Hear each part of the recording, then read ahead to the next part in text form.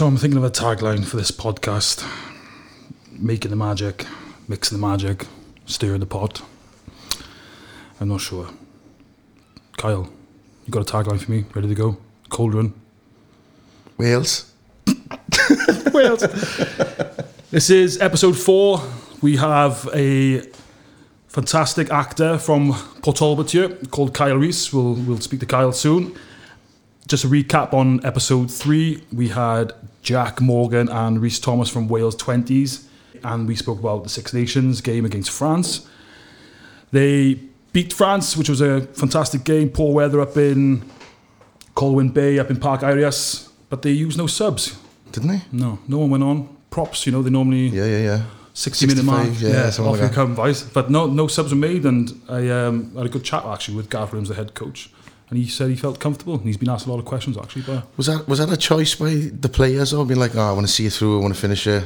I think so. I think considering the weather, they just felt as if they had the hold on the game, and they didn't burn out, basically. So they were happy with the 15 on the pitch. Well, fair play to them. But either way, this is the Cauldron. The Cauldron Podcast by Aberravon Rugby Club.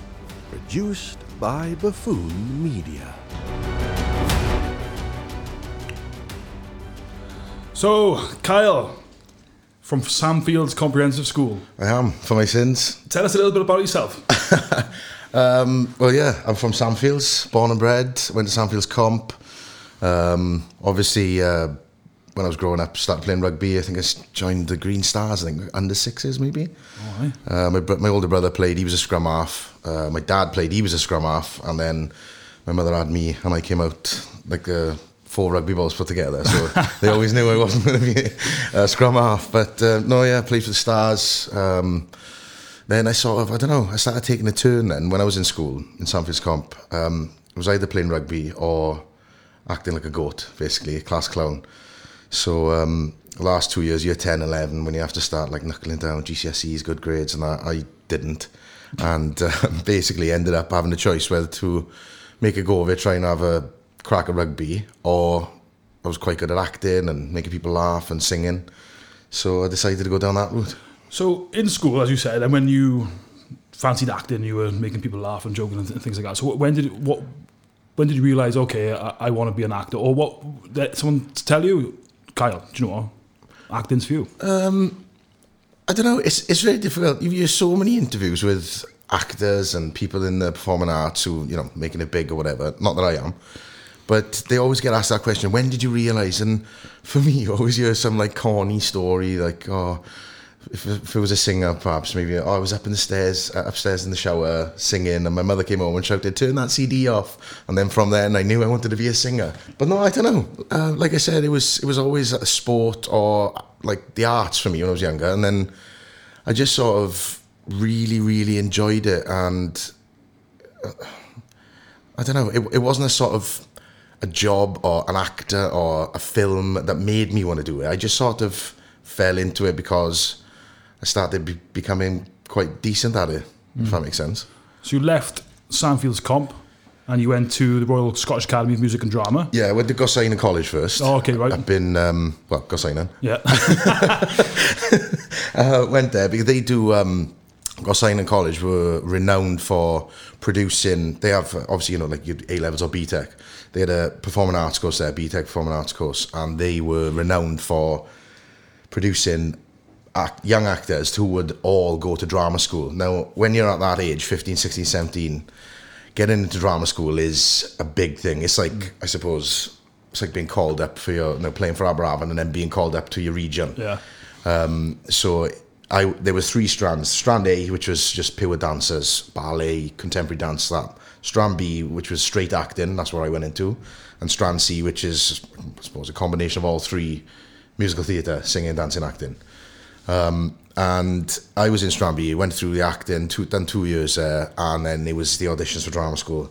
And it was like, if you audition for everyone, there's loads of drama schools up and down the country, but there's like a top 5, RADA, Lambda, Bristol Vic, RSAMD, Guildhall. If you get into one of those, you're like a god in college. Everyone's like, oh my God, you got into RADA, you got into... But that's the mentality that you had, and it wasn't the staff or our lecturers putting that pressure on us. It was us doing it ourselves.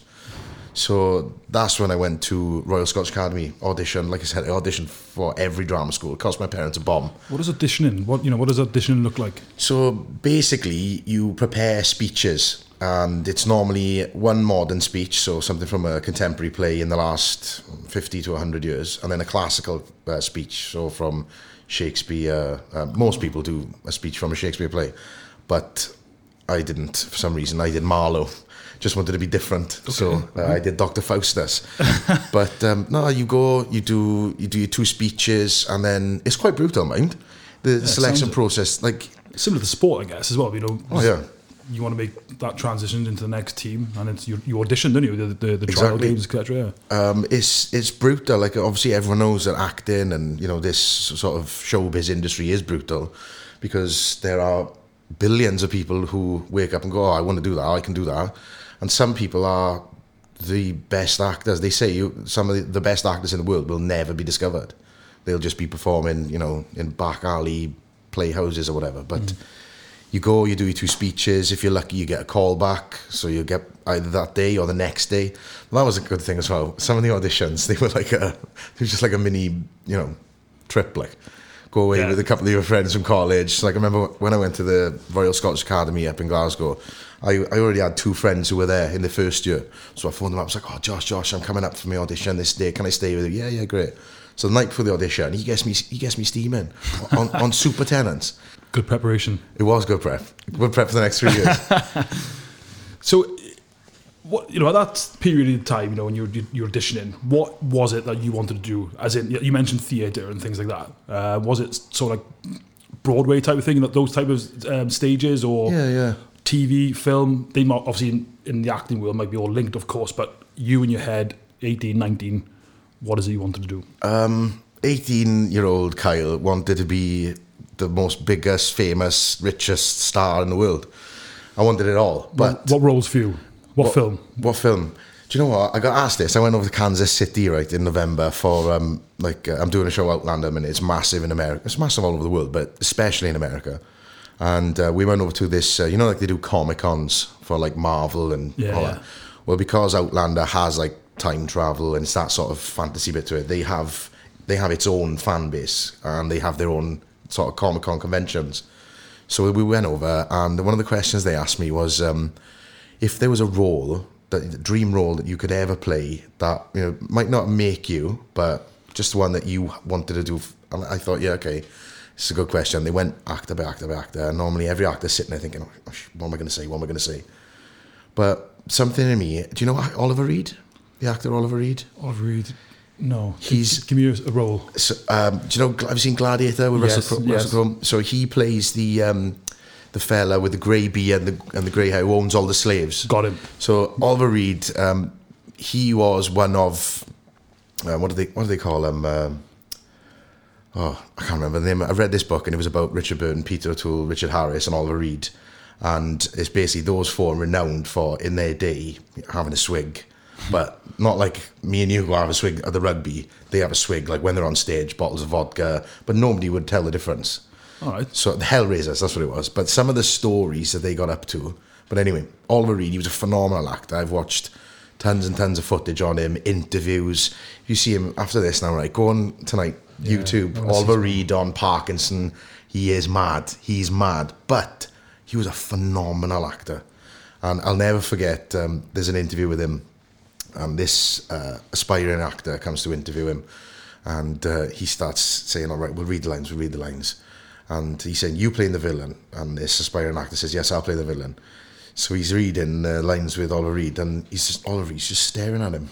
Like he's not even reading his lines back. And the guy stops as if to say, like, why are you looking at me? And he says, why are you blinking so much? Why? And he says, right, what he actually goes on to say is, when you're on a TV film screen, which he was, cinema screen, if your eyes are about 5 foot apart to people sitting there. So if you blink, that's all they're going to see. Is your eyes sweeping up and down. But anyway, yeah, so I'd love to play him in a biopical? I don't know. Biopsy? That's a medical term, isn't it? Yeah, definitely not a biopsy. I wasn't there in the biopsy. Yeah, no. So you went on you had a few roles. Hollyoaks. Yeah, Hollyoaks.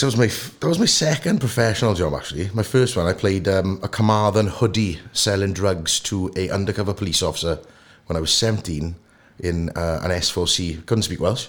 Can't speak Welsh. I'm ashamed of it. Did you speak Welsh? No. Oh, that was it. Yeah, it was like a silent role, like a sort of a nod.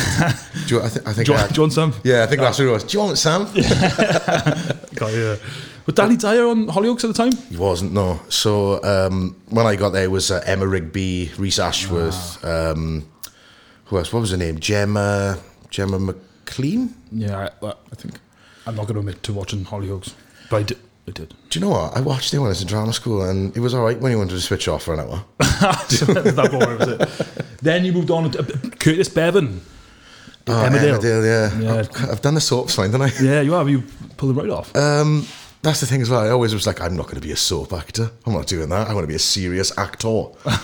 First two jobs out of drama school. Did we just have a glimpse of your English accent then? No, mate. Do English all day for you. Talk like that. Do you know what I mean? You want Danny Dyer, mate? I'll talk like that. Nice. We'll be asking you about that now later. But no, yeah, Emmerdale was great. I actually, one of the actors who used to be in Hollyoaks, he crossed over into Emmerdale, and I started working with him.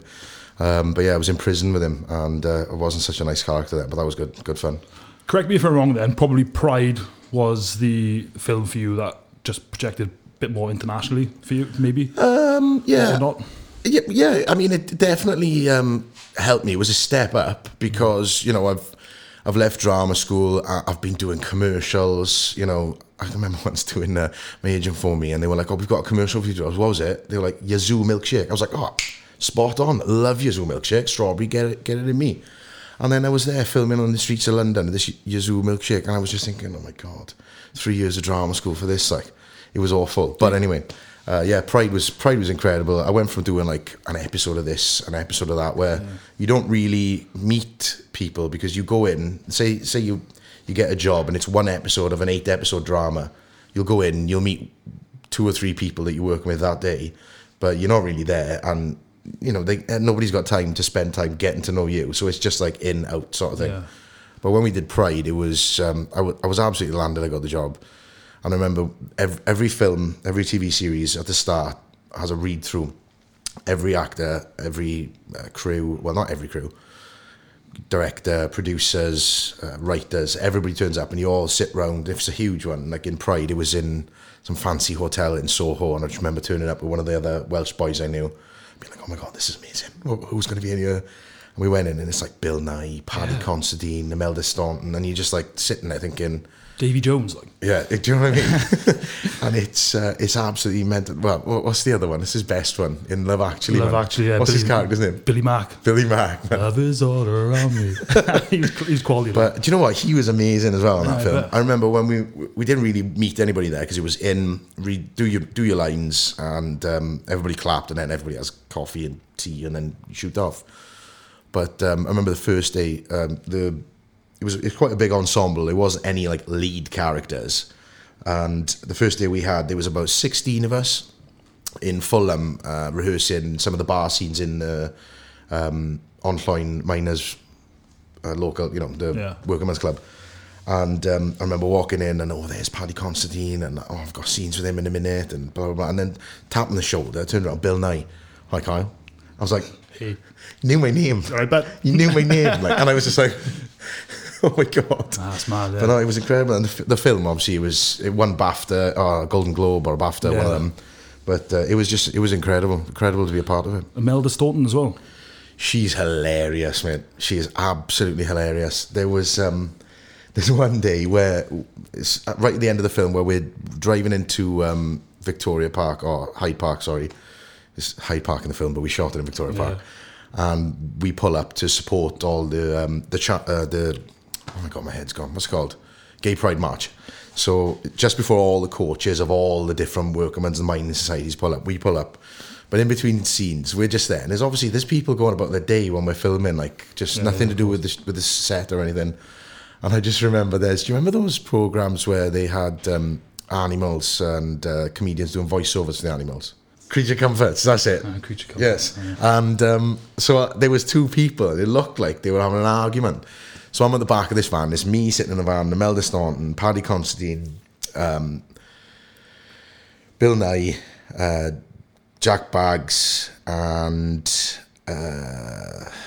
anyways, a couple of other actors. And so I'm at the back, and I just start doing a voice for the gentleman and a voice for the lady. And then all of a sudden, Amanda Staunton, I stop. Amanda Staunton turns around, and she says, "Why have you stopped?" Oh, sorry, I thought it was annoying. She said, "Carry on." She said, "I was bloody enjoying that." But she's brilliant. She's so much fun. She pulled off a good Welsh accent as well in that film. She did. Do you know, there weren't a lot of people in there that did pull off a Welsh accent, but I tell you what, Bill Nye's Welsh accent was absolutely incredible. And we had one of the most famous voice coaches and dialect coaches on that job for those, because they were all doing Welsh. And one of the first days of rehearsal, I remember she came up and she said, "Can you just come and sit in the room with Paddy and Bill and talk to them?" And I was just like, "Absolutely, I'll sit." How long? Can we make it a bit long? I don't think they've quite got the accent down yet. Yeah. But no, it was great. It was great. And then just tell us a bit about Outlander as well. Then. Yeah, so Outlander was it was, what year are we now? 2017. Obviously, a lot of people know around here, who I know around here, know that when I'm not acting, I'm on a building site. My dad owns a construction company since I was 13. You know, if I wasn't playing rugby on a Sunday, I was on job with him on Saturday mornings, you know. So whenever I'm not acting, I'm on site. And I remember being on site, and my agent phones. She's like, "Oh, can you do a self-tape?" Self-tape is film it on your phone, because everyone's got good cameras on their phone now. Stops a casting director from spending thousands on a room for a week when they can just get people to send the scene to them. So, can you do a self-tape? Yeah, great. Excuse me. Go home, do the self-tape, thinking, "Oh, I remember this. I remember watching it and seeing 2 episodes of it when the first series came out, thinking it wasn't my cup of tea, so I turned it off. Went home, sent the self-tape. Didn't hear anything for, must have been a good 8 weeks. Normally, after 3 or 4 weeks, if you don't hear back off your agent, then the job's gone. It's gone, right? Some people will give you a little courtesy call and say thank you very much, we've gone a different direction, but this one, normally, it's like, you don't hear nothing. So anyway, it's gone, and it's out of my head, I haven't thought about it, and all of a sudden, I'm tiling a roof up by Talbot Rugby Club, Scutari Row, and my phone goes. So I was like, I answer my phone, and my father's like, "Kai, get off your phone, you're always on your phone at work." You're mixing concrete, man. I have been mixing so much concrete today, you wouldn't believe. Get off your phone. I was like, "Dad's my agent." "Oh, so you're always your bloody agent. Get off the roof and go and answer it." So I goes to answer. They were like, "Oh, hi, Kyle, blah, blah, blah." I was like, "Yeah, got an audition for me." They're like, "No, actually, we've heard back from Outlander." I said, "Oh, really?" So that was like 3 months ago. They're like, yeah, they've been on a hiatus, so they love what you did with the scene, and they just like a different accent. So the first time they wanted me to do an RP accent, which is received pronunciation, which is posh English, you know, not as heightened as Downton Abbey, but... Oh, yes. Give us a bit of a detailed impression. So you talk a bit like this, you know, my name's Kyle, how are you? Should we do this for the rest of the podcast? I think we should talk like this all day long, Chris. So it's not as heightened as like the Queen and that, but they came back and they're like, "Can you do like, not like a really rough Cockney, but like a London?" So I was like, "Yeah, cool, do that." So I filmed the scenes again, sent it off. Week later, "Can you do Scottish?" "Yeah, done Scottish," sent it off. Back, Irish, sent it off. Back, "Can you do this? Can you do that?" Sent them about 7 or 8 tapes with different accents. I had no idea what was going on. I was like, as an actor, you're so insecure. You're like, was I really bad at that accent? And for me, accents is one of my strongest things. I've just always been able to do them. Right. And didn't hear anything then, sent off the last tape, and it was like another 3 or 4 weeks. Then my agent phoned. They're like, "Oh, where are you?" I was like, "I'm in work." They're like, "Oh, you got the Outlander job." I was like, "Are you serious?" She's like, "Yeah, you've got it." I was like, "Oh." I said, "What accent did they choose?" Yeah. They were like, "They haven't decided yet." So I got the job, went up, did the read-through, and they were like, "Oh, 3 episodes, you get killed off. That's it." And I was like, "Do you know what? 3 episodes out of nothing is better than no episodes."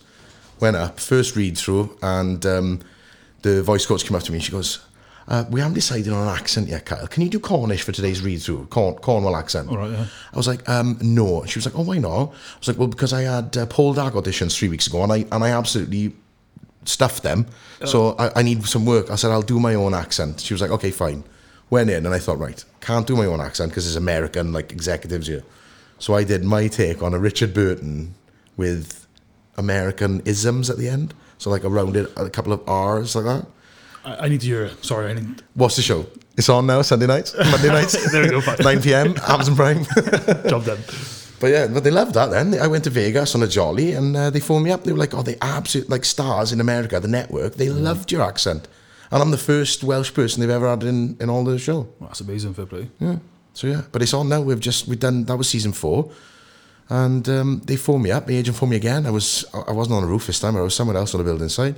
Are you sitting down? I said, yeah, I'm always sitting down on the building site. She said, they've just checked your availability for the next 6 months. I was scared, dropped the phone, crying, oh my God, Dad, I'm going to be rich and famous. Oh.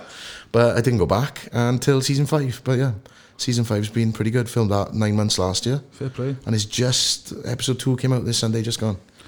And currently then, not mixing concrete and things like that in the day, you're doing a new podcast with Sean Hawley called The Tuesday Club. Tuesday Club, yeah. And 4 or 5 episodes?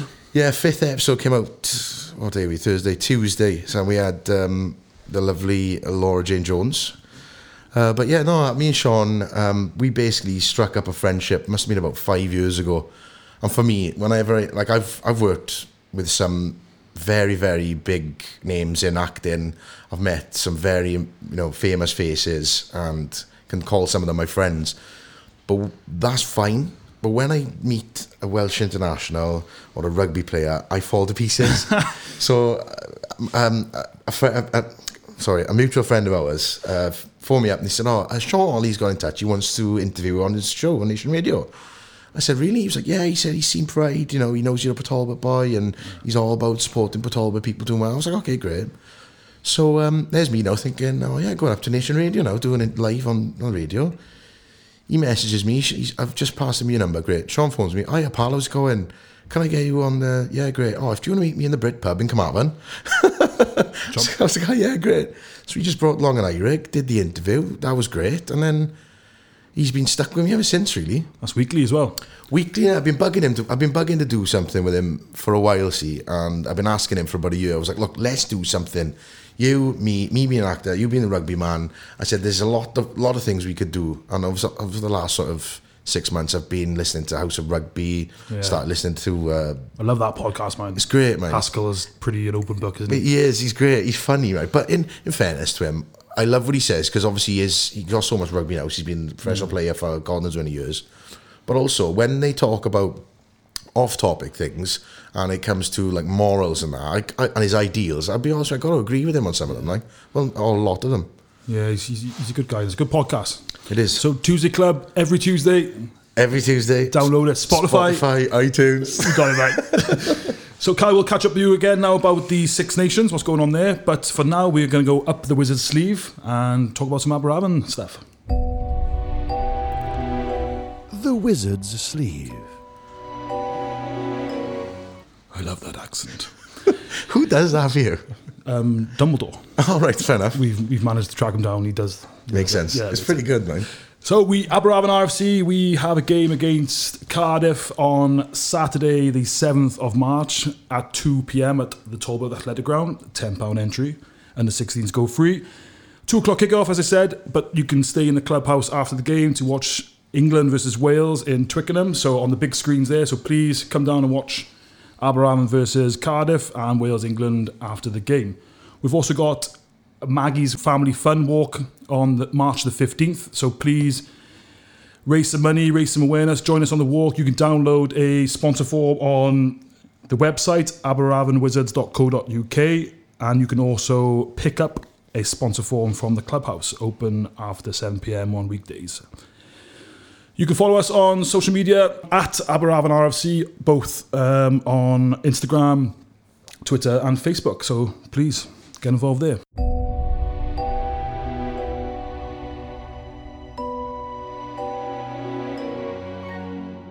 Six Nations. Yes. We won't talk about all of it, but Wales versus France, the Sean Edwards factor. Did that play a part, Kyle? I know you're a massive Welsh fan. I mean, I think it's quite evident to see that it has played a part since the tournament has started. But also, the team are quite new. They've got a lot of under-20s boys that have come through. So, and they did quite well as well, didn't they, in the last under-20s World Cup? The 2 World Cups. They've won the World Cup twice, so in the last 2 years. Well, there we go. So, I mean, obviously Sean Edwards has been phenomenal for Wales. He's he's widely renowned for being an incredible defence coach. But he's got to have had some influence on them because they're coming out like beasts, man. Yeah. Question. Do you think...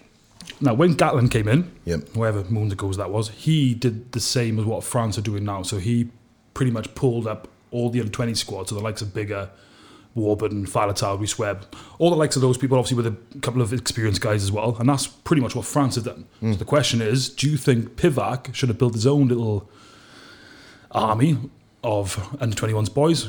Question is, are they good enough, or should he start again? That's the question I'm trying to get at, I guess.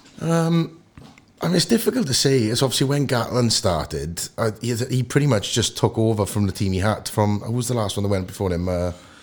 Good question. Jenkins, was it? No. Jenkins got removed from the post after the World Cup. Yeah, and then the Gatland, Sean Edwards came in and they won the Six Nations first tournament. Yeah. It was a Grand Slam in 2005, wasn't it? Yeah. No, that was Ruddock, 2005. Yes, so it was. The first one, 2008 was Gatland. Yes, that's right. My bad. I should remember that because I was hanging off a balcony in Glasgow screaming because we beat France, didn't we, last game? That's it, yeah. Martin Williams picked from 2 the ruck tries. straight over. Yeah. But no, I don't know. I mean, it's always, you look at that World Cup where we went the first time we were in the semi-final for a long time. Or I think it was the first time we were in the semi-final maybe. And it was the likes of Bigger, Dan Lydia, Sam Warburton, all these boys. They went out there and they just, youth has something on their side where they have no fear because they're thinking, this is the start of my career now. I'm not really, if I'm picked, I'm not playing for a jersey, even though they technically are. Yeah. But I think there's something to be said from picking younger boys. Like for me now, like I've kept banging on about Lewis Rees-Zammit. There's people saying, all right, he's not ready. No, it's great for him just to be in the camp. They did the same with Keelan Giles. Keelan Giles was on form for the Ospreys. They put Alex Cuthbert in. He had a storming couple of seasons with Wales, with the Lions. But after that, he sort of, he wasn't scoring tries. It's like teams had worked him out. And they did the same with Tom Pridey. Do you remember Tom Pridey? Yeah, Tom, yeah. Didn't play again after that, I think. I remember an Argentina game, and that's when he picked up the name Fluff Butt. Do you know what I mean? Because he fluffed a try right on the try line. He dropped the ball.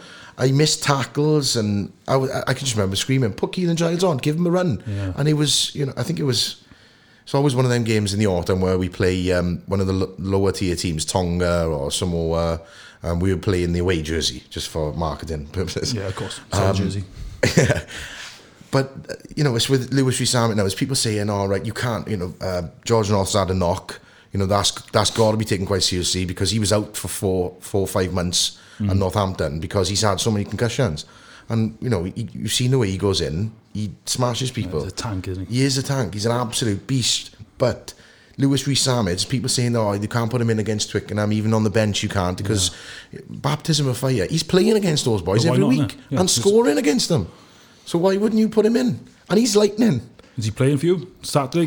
Next Saturday against England? For me, he's in my team. He's in my team, man, every day. Who is your favourite player of all time, Wales? Ian Evans. Ian Evans. Yeah. Grubber up the touchline, score a try in the corner. I got a top 3. Ian Evans, number 1. Yeah. And I actually met him as well in the summer. Wales and England World Cup warm-up. Rabbit headlights? Deer in headlights? I was a bit drunk, so I ran over to him. I was like, please could I have a photo? I bet. Come here, mate. But he had a photo of me, fair play. Yeah. Number 2 is Jiffy, obviously. Yeah. And number 3, do you know what?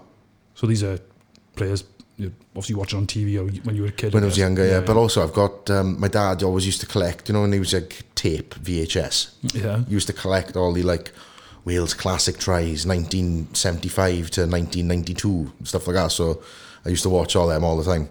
Fair play. But Ian Evans, Jonathan Davis, Senior, and do you know what? I'm going to say, and they're all wingers, and I was a tight head prop, so I don't know why they're all wingers. That's because you were jealous. Yeah, they was jealous. Getting all the limelight. Yeah, exactly, yeah. I'm not just because I know him, but because he is an absolute legend. It's got to be Shane as well. Yeah, Shane. Because he, if not, the best winger that's ever played the game, I think. Is it really? I think so. That's a shout there. Yeah, but if ever play the game in Wales or winger, best winger? Yeah, in the world or Wales? Come on, Carl, this is a statement now. In the world, best winger in the world. You've heard it here first. Carl Rees, Shane Williams, best winger in the world. Fails. Right, we are going to move on now to the Chamber of Secrets, where we ask our special guest to reveal something very, very interesting about himself. We'll see what he's got to say. The Chamber of Secrets. So, Kyle, I'll share something with you first. It's not particularly funny, but it might lead into a story that I may have about you. Who knows? Anyway, so I'm playing rugby for Bryn Teg Comp. I'm from Bridgend, so that's the school I went to, Bryn Teg Comprehensive School. We went on tour to Australia. All the boys are happy, it's 16, 17, 18-year-olds all on tour. We're there for about 2 or 3 weeks. Job done. My mother and father come out because obviously they follow a lot of the rugby, which is great. It's good to have them out there. And then we arrive in Australia, get the bus, and we get to the first city that we're getting to. I can't remember what it was, let's say Sydney for argument's sake. And my mum is, as we're turning up, my mum's there already. She takes her top off, not full. She hasn't gone full top off. And then she's just standing there, starting the tour off with Swanky's mum. That's my nickname, Swank. She's got Swanky's mum full across her front chest. And that was it for me. And that wrecked my whole trip. As you can imagine, all the boys, Swanky's mum, Swanky's mum, Swanky's mum. So every time they saw my mother, Swanky's mum, they just kept chanting that and kept on to me for 3 weeks about Swanky's That mum. is a funny story, but that does lead on to another story. Not about me, but I want to know why you called Swanky. It's a very poor story. But I'll tell you, obviously. Please. We were in a band. I was in a band. We weren't in a band. This doesn't sound like a poor story to me. No, it is. It's really, really poor. I like to be centre of attention back when I was in school, etc. As always, the jokes, better the joke, or trying to be involved in everything I could be. So we formed a band, and then we were trying to find a name for the band. And my mates were flicking through the dictionary and just looking at random words. And this one boy came across the word swank, and obviously the definition of swank is like centre of attention or that type of thing. And that is it. Unfortunately, that is it. So he started calling me Swank for the next 3 or 4 days. Just kept on. I remember him Swanky. I just kept going Swanky Pants, and there was all sorts of different, methods or variations of the word swank, and it just stuck. So then, when I was obviously a bit younger, 20, and I moved clubs or whatever was going on, I thought I'd shake this off now because I didn't particularly like the nickname Swank because obviously it sounded like a different word as well. So. And there was always somebody I knew in a club or wherever I was going that they knew that my nickname was called Swank. And then as soon as people started calling me that, it was it. It was literally everywhere I went, Swank. Swanky. Everyone calls me Swanky.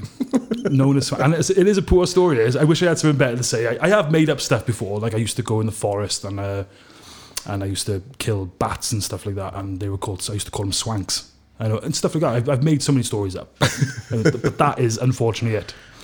Fair play. What about you, Kyle? Come on, help me out. Well, secrets? Well, let's share a secret or something interesting about you that potentially, I guess, the any viewers or listeners wouldn't know.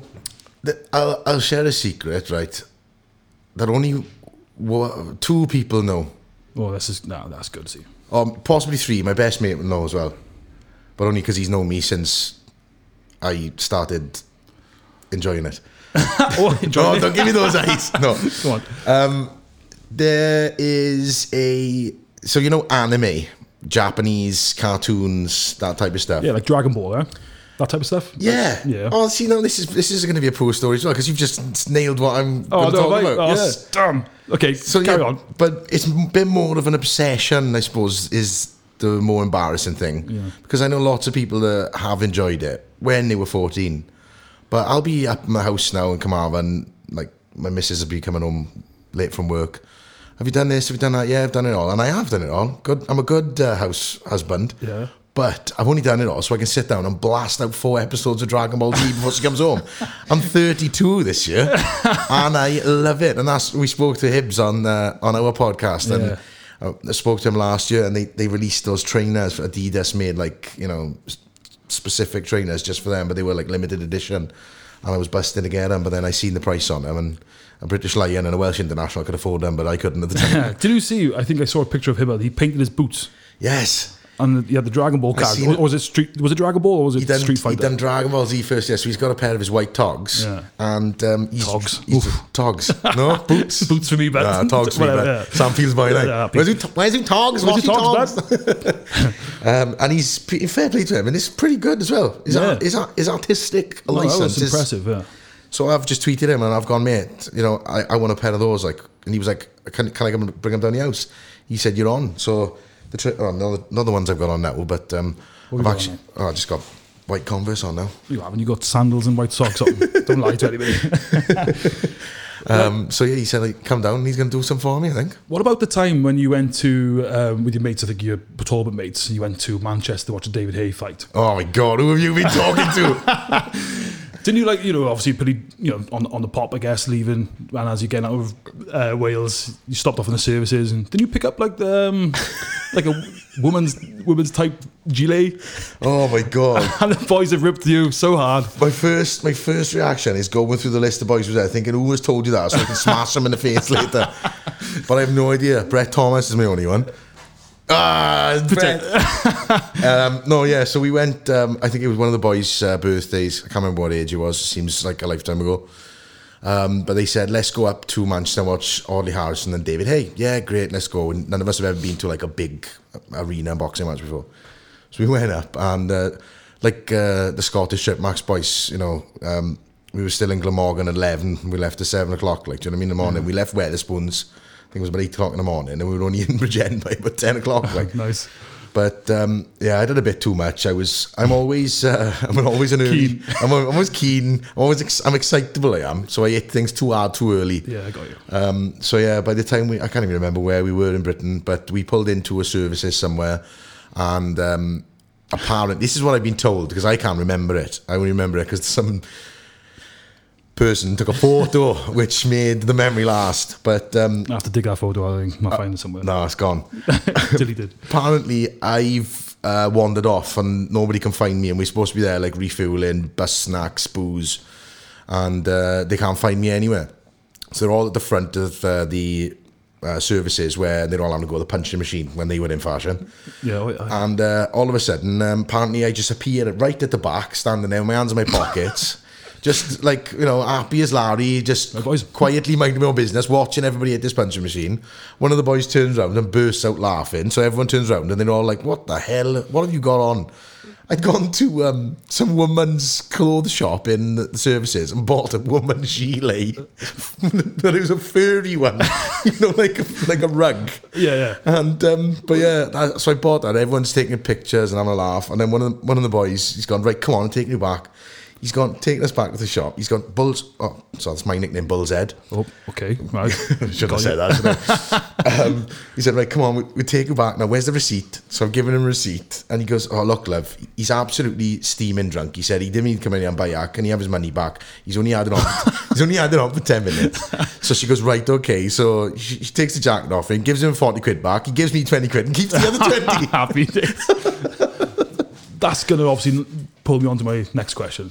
Bull's Head. Oh, my nickname is Bull's Head. Bull's Head.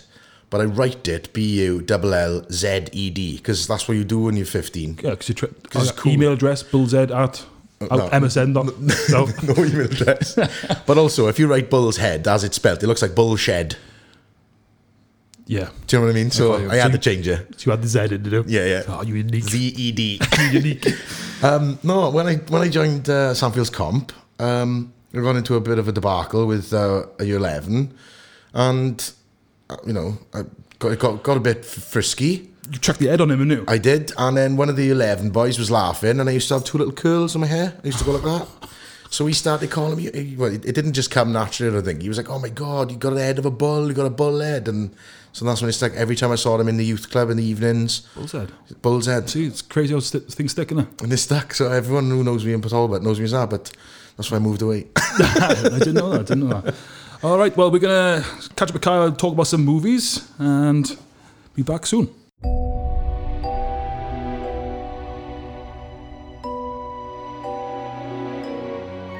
Right, Kyle, I'm going to talk to you about some movies now, and I'm going to embarrass myself probably. I'm going to do some quotes as well. You've got to guess.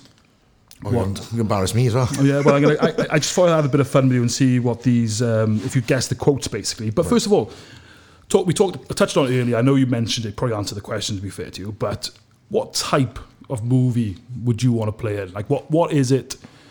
What would you aspire to play? I know you mentioned, obviously, the Gladiator role. I can't remember his name. Oliver Reed, yeah. Oliver Reed. But would there have been a type of film that you would like to play in the future?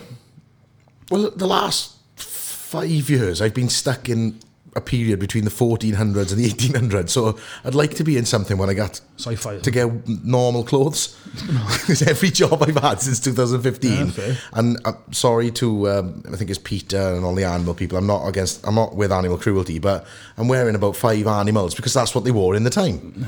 And it's very difficult. But I don't know. I'd like to. It's difficult because I can in my head now. There's just so many things flying around. I'd like to be in action films. Do you know? I'd like to be in sci-fi, like you said. Oh, there we are. Got it. I want to be in a Marvel film. Oh, you want to do Marvel? That's the dream. Yeah. I'm a massive Marvel fan. I love it. New character coming in. Yeah. Talk to me about the new character. Kyle Rees, new character entering the Marvel films. His name's not Bullseye, is he? No, they probably cast me as the Blob, which is one of Spider-Man's enemies. So yeah, it is. Yeah, you're right. If they're ever casting him, I should be a shoe-in for that. Yeah, but no, I'd love to be in a Marvel film. I just think since and Hibbs mentioned it, since Iron Man, the first Iron Man, they've just taken, and obviously we've got, you know, better CGI now and technology and stuff, but I just think the Marvel films are not only funny. Have you seen Guardians of the Galaxy? That's my favourite Marvel films. I haven't. I'm not a fan. I've seen Iron Man. I thought it was great, but then my old man likes all the Marvel films as well. It's just not for me. I don't know why. Guardians of the Galaxy was the sort of first. They had a director called James Gunn, and he came in, and do you know they do all the Iron Man, and then they do Thor, and then even back then they didn't know that they were all going to combine into this huge, massive 21 film, you know, run that was going to end with 2 films, which was amazing. But James Gunn came in. And he directed Guardians of the Galaxy and had Chris Pratt, obviously, who was doing Jurassic Park, and I was a massive star now. Yeah. And he is so funny. And they've got Baptista, is it the wrestler? Yeah, the Baptista. Yeah. Dave Baptista. Yeah, him. Oh, is it Baptista? No, not Baptista. Batista. Dave Batista. Used to be a big wrestler. No, I know the guy. I just can't get his name. He's in it, but anyway, they put his spin on it, and it was all like 60s music, and the comedy acting was incredible. And it was just really funny, and there were like swear words in it. So they started taking it like to a different direction, and they all sort of jumped on board with that. Then, so the Marvel films sort of started changing, and as they were being made. But so a Marvel film is my very long-winded answer. Oh, fair play. I like the slapstick stuff. See, still like it. You know, back in probably the early 90s. The Mask, Dumb and Dumber and all that. Yeah, I can't shake that off. I can't shake that era off. I'm still The Mask is a classic, isn't it? Yeah. It is incredible. I know. But me, myself and Irene, and it's quite funny actually because the boys, they call me Hank then. Do they? Because they reckon they got a split personality. There's Swank. Hey, ringworm, you got to pick up that butt. And then... there's Chris. So what was his other name? It was Hank and Charlie, wasn't it? Yeah. Hank and Charlie. So they reckon I'm Swank and Chris. So, that's great. Jim Carrey's incredible. Yes, yeah. And did you watch the film actually? He recorded. He was portraying. Oh, I did. It was dark. I thought anyway. He was Man on the Moon. Was it Man on the Moon? Yeah, and he was making the film Man on the Moon, and they made a documentary of him making the film. That's it. That's what I watched. Andy Kaufman. Yes. Yeah. But the documentary. So the documentary of him doing it. Yeah. When he actually started thinking he was that. Yeah. He's mental, man. That's mad, isn't it? He's gone a bit nuts as well now, hasn't he? Yeah, he was on Graham Norton. I actually watched that the other night. How was that when you saw the start of it? He was a bit. I felt he was awkward. He is awkward now. If he was sat here now doing this with us, he would be like, "You're not really there.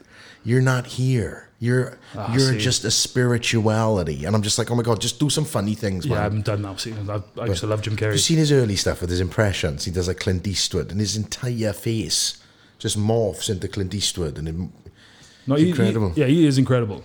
The stuff that he's done, the Grinch, and it's things like that, I just find absolutely mind-boggling. But my other one is Zac Efron. I got a crush on Zac Efron.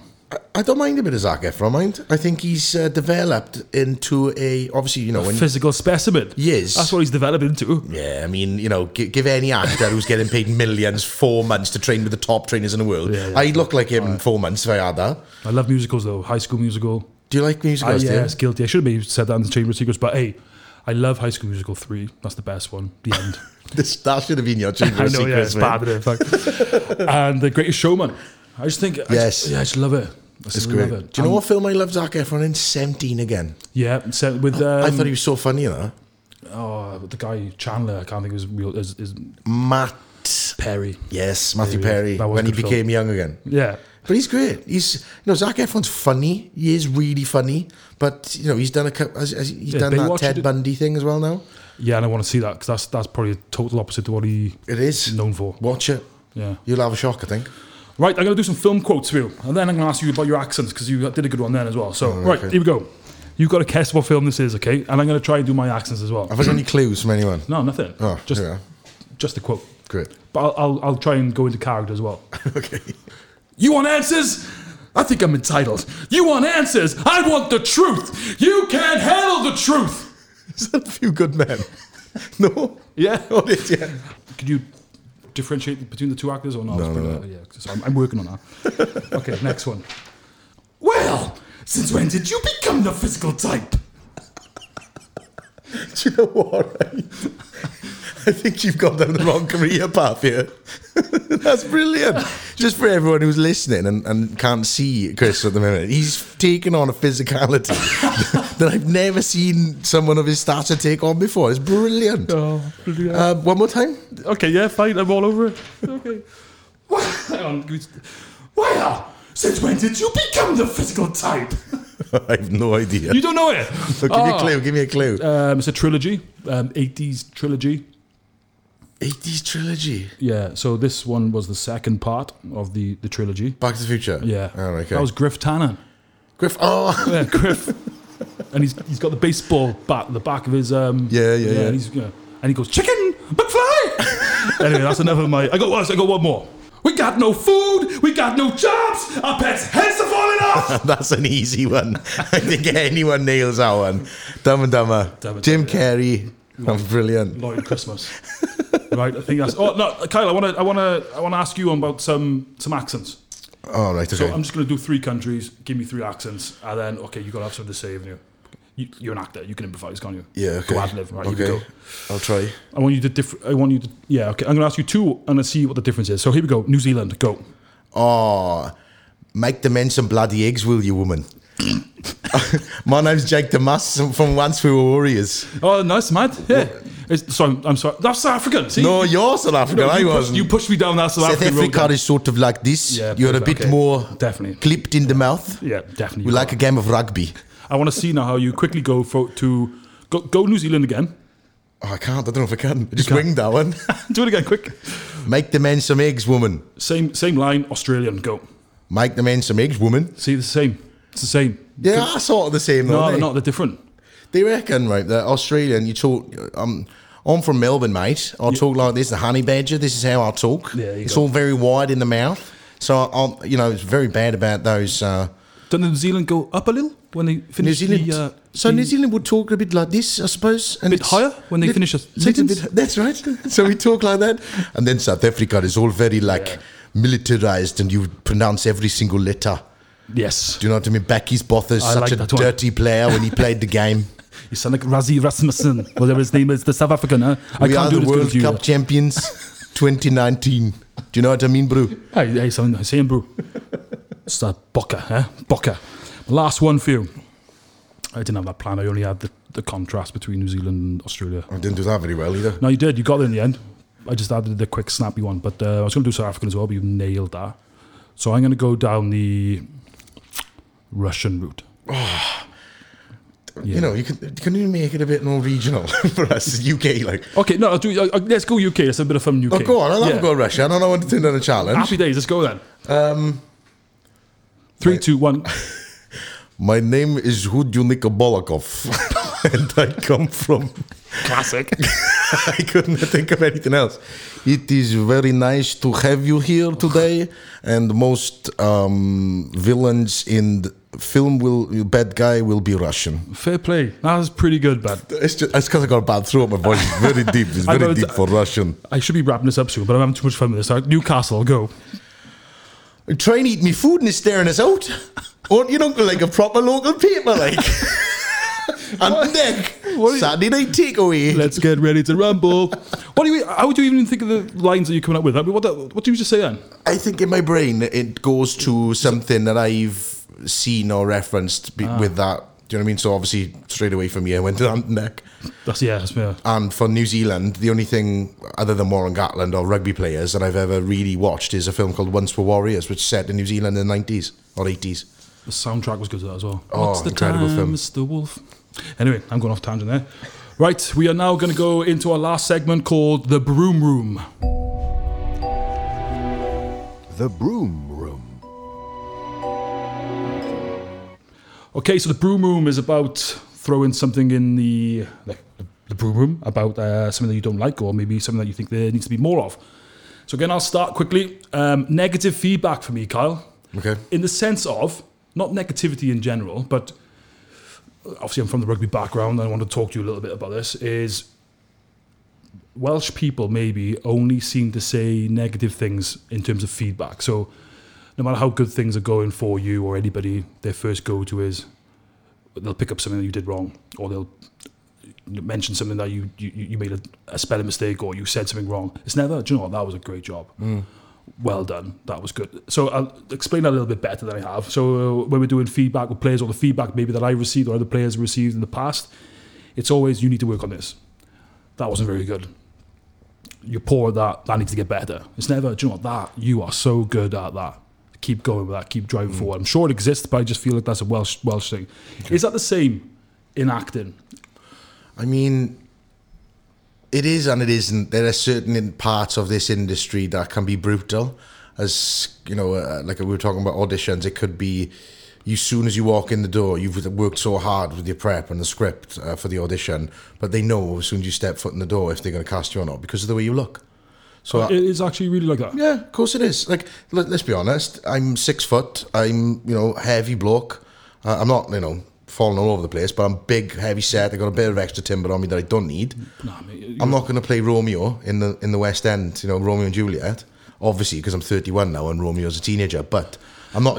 I'm not leading man. I'm a character actor. Do you know what I mean? Yeah. So it is, and obviously it has to be like that. You can't take offence to it because you're playing, people who are not alive, but some fictional, some non-fictional characters, but they're people, and people need to look a certain way. So the only one thing that I have is, Robbie Coltrane. Yep. He went for an audition for Cracker. Remember that old school cop drama? Yeah, detective. And that character description was for a short, wiry, ex-Navy man. And he went in, and he's the total opposite. He's about 6'3". He's huge, he's a big man, and they cast him as a part. So there can be people who go, actually, he nailed that audition. The character was perfect. So it can go that way. But as you said earlier, you sent the videos off. What do you call it again? Self-tapes. Self-tapes. Yeah. You said you probably won't hear back. So is there ever a time where someone says back, do you know what, that was good, however... You'll never get a however from an audition. It'll always be, and they're very polite, it'll always be, we've gone a different direction, thanks, we loved what you did with it, but it's not for us. You'll never get, can you work on this? Sometimes you will, a very rare occasion, but you do get constructive criticism, but I suppose as well, you've got to cater for actors, because we are all insecure, sensitive creatures that, if you said that my quiff wasn't swiped the right way, I'd probably go home and have a meltdown about it and look in the mirror and Dax wax it straight. Dax wax. Do you know what? I just felt that was coming out, or black and white. Dax wax or black and white. I do agree with what you said, though. There's a lot of, especially, I think with Wales as well, because it's a lot of small towns, villages, there's a lot of, and you see a lot in the media nowadays, it just sort of filters down through generations, these sort of negative attitudes and stuff, and that's why a lot of these towns still have the people there, because that attitude is passed down. Yeah. So they won't ever leave if you're not being positive about things, even if it's about somebody else. Totally agree. Negative feedback in the broom room. Love that sound. Kyle, what about you? Is there anything that, like a pet hate that you just want to go, do you know what, that needs to be rid of? Do you know what? I don't know why car manufacturers are still putting indicators on cars, because the amount of times that I am screaming at somebody. And, you try and be courteous, you try and be polite on the roads, because it is very dangerous at the end of the day. Everyone takes driving around for granted. Yeah. It is very dangerous. You are driving, 2 ton of metal around. And you see some people on the roads, and you're thinking, right, you pull up now. I remember yesterday, it happened to me 3 times. I was coming out of Morrison's, the roundabout there. Yeah. I was coming out there ready to go on the duels back up to Carmarthen, and I was waiting. This car was coming, and instead of indicating, they're just there minding their business, singing along to the radio, and just pulled in. And I'm like, I am quite an impatient person anyway, but you need to indicate. So I think that's one of my pet hates. Indicators for me are a sign that a car's going. Your intentions are going to pull out or go that way. Yeah, whatever. Innit? Yeah. So I'm telling you behind me or in front of whatever. It's an indication of what I'm actually going to do. Exactly. But I don't like the guys there, women, people, whatever, who indicate as they're doing it. So they're changing lanes, say on the M4, and they're indicated as they're pulling. As they're pulling across. Yeah, like thanks, bud. That's the same down, like say you're driving now round an estate, and so you're driving down, it's all 20 or 30 miles per hour, and then somebody will slow down, and you're thinking, well, why are they slowing down? And as they slow down to the point they're going to turn, they'll indicate. Yeah. You should have been indicated and 200 yards back. We should have a pint together, Carl. We will have a pint together. We will. I said the other day about middle lane drivers, so there's a lot of issues here. Road rage? Do you suffer from road rage? Very, very badly. Very. I do suffer from road rage, but don't go into it. I've got a small temper, that's what it is. But I'm a teddy bear, really. Yeah, soft. I am soft and sensitive. And if anybody actually did get out of the car and come to my window, I'd probably just try and drive off and pretend I didn't see them. So that's, what should we say about that? No indication? Dim indicator. Dim indicator in the broom room. Well, Kyle, I've had a hell of a laugh with you on this podcast. Thanks for having me, so much. Yeah, thank you so much for coming on. All the best with any future roles that you take, and I hope to see you soon on the big screen. Cheers, mate. And keep mixing the concrete well, and look out for the buildings popping up around Talbot as well. And generally hope the Tuesday Club podcast keeps going well, and you get a lot of success from that. So, cheers, mate. Kyle, thank you so much. Thanks so much. Cheers, Chris. The Cauldron Podcast by Aberravon Rugby Club. Produced by Buffoon Media.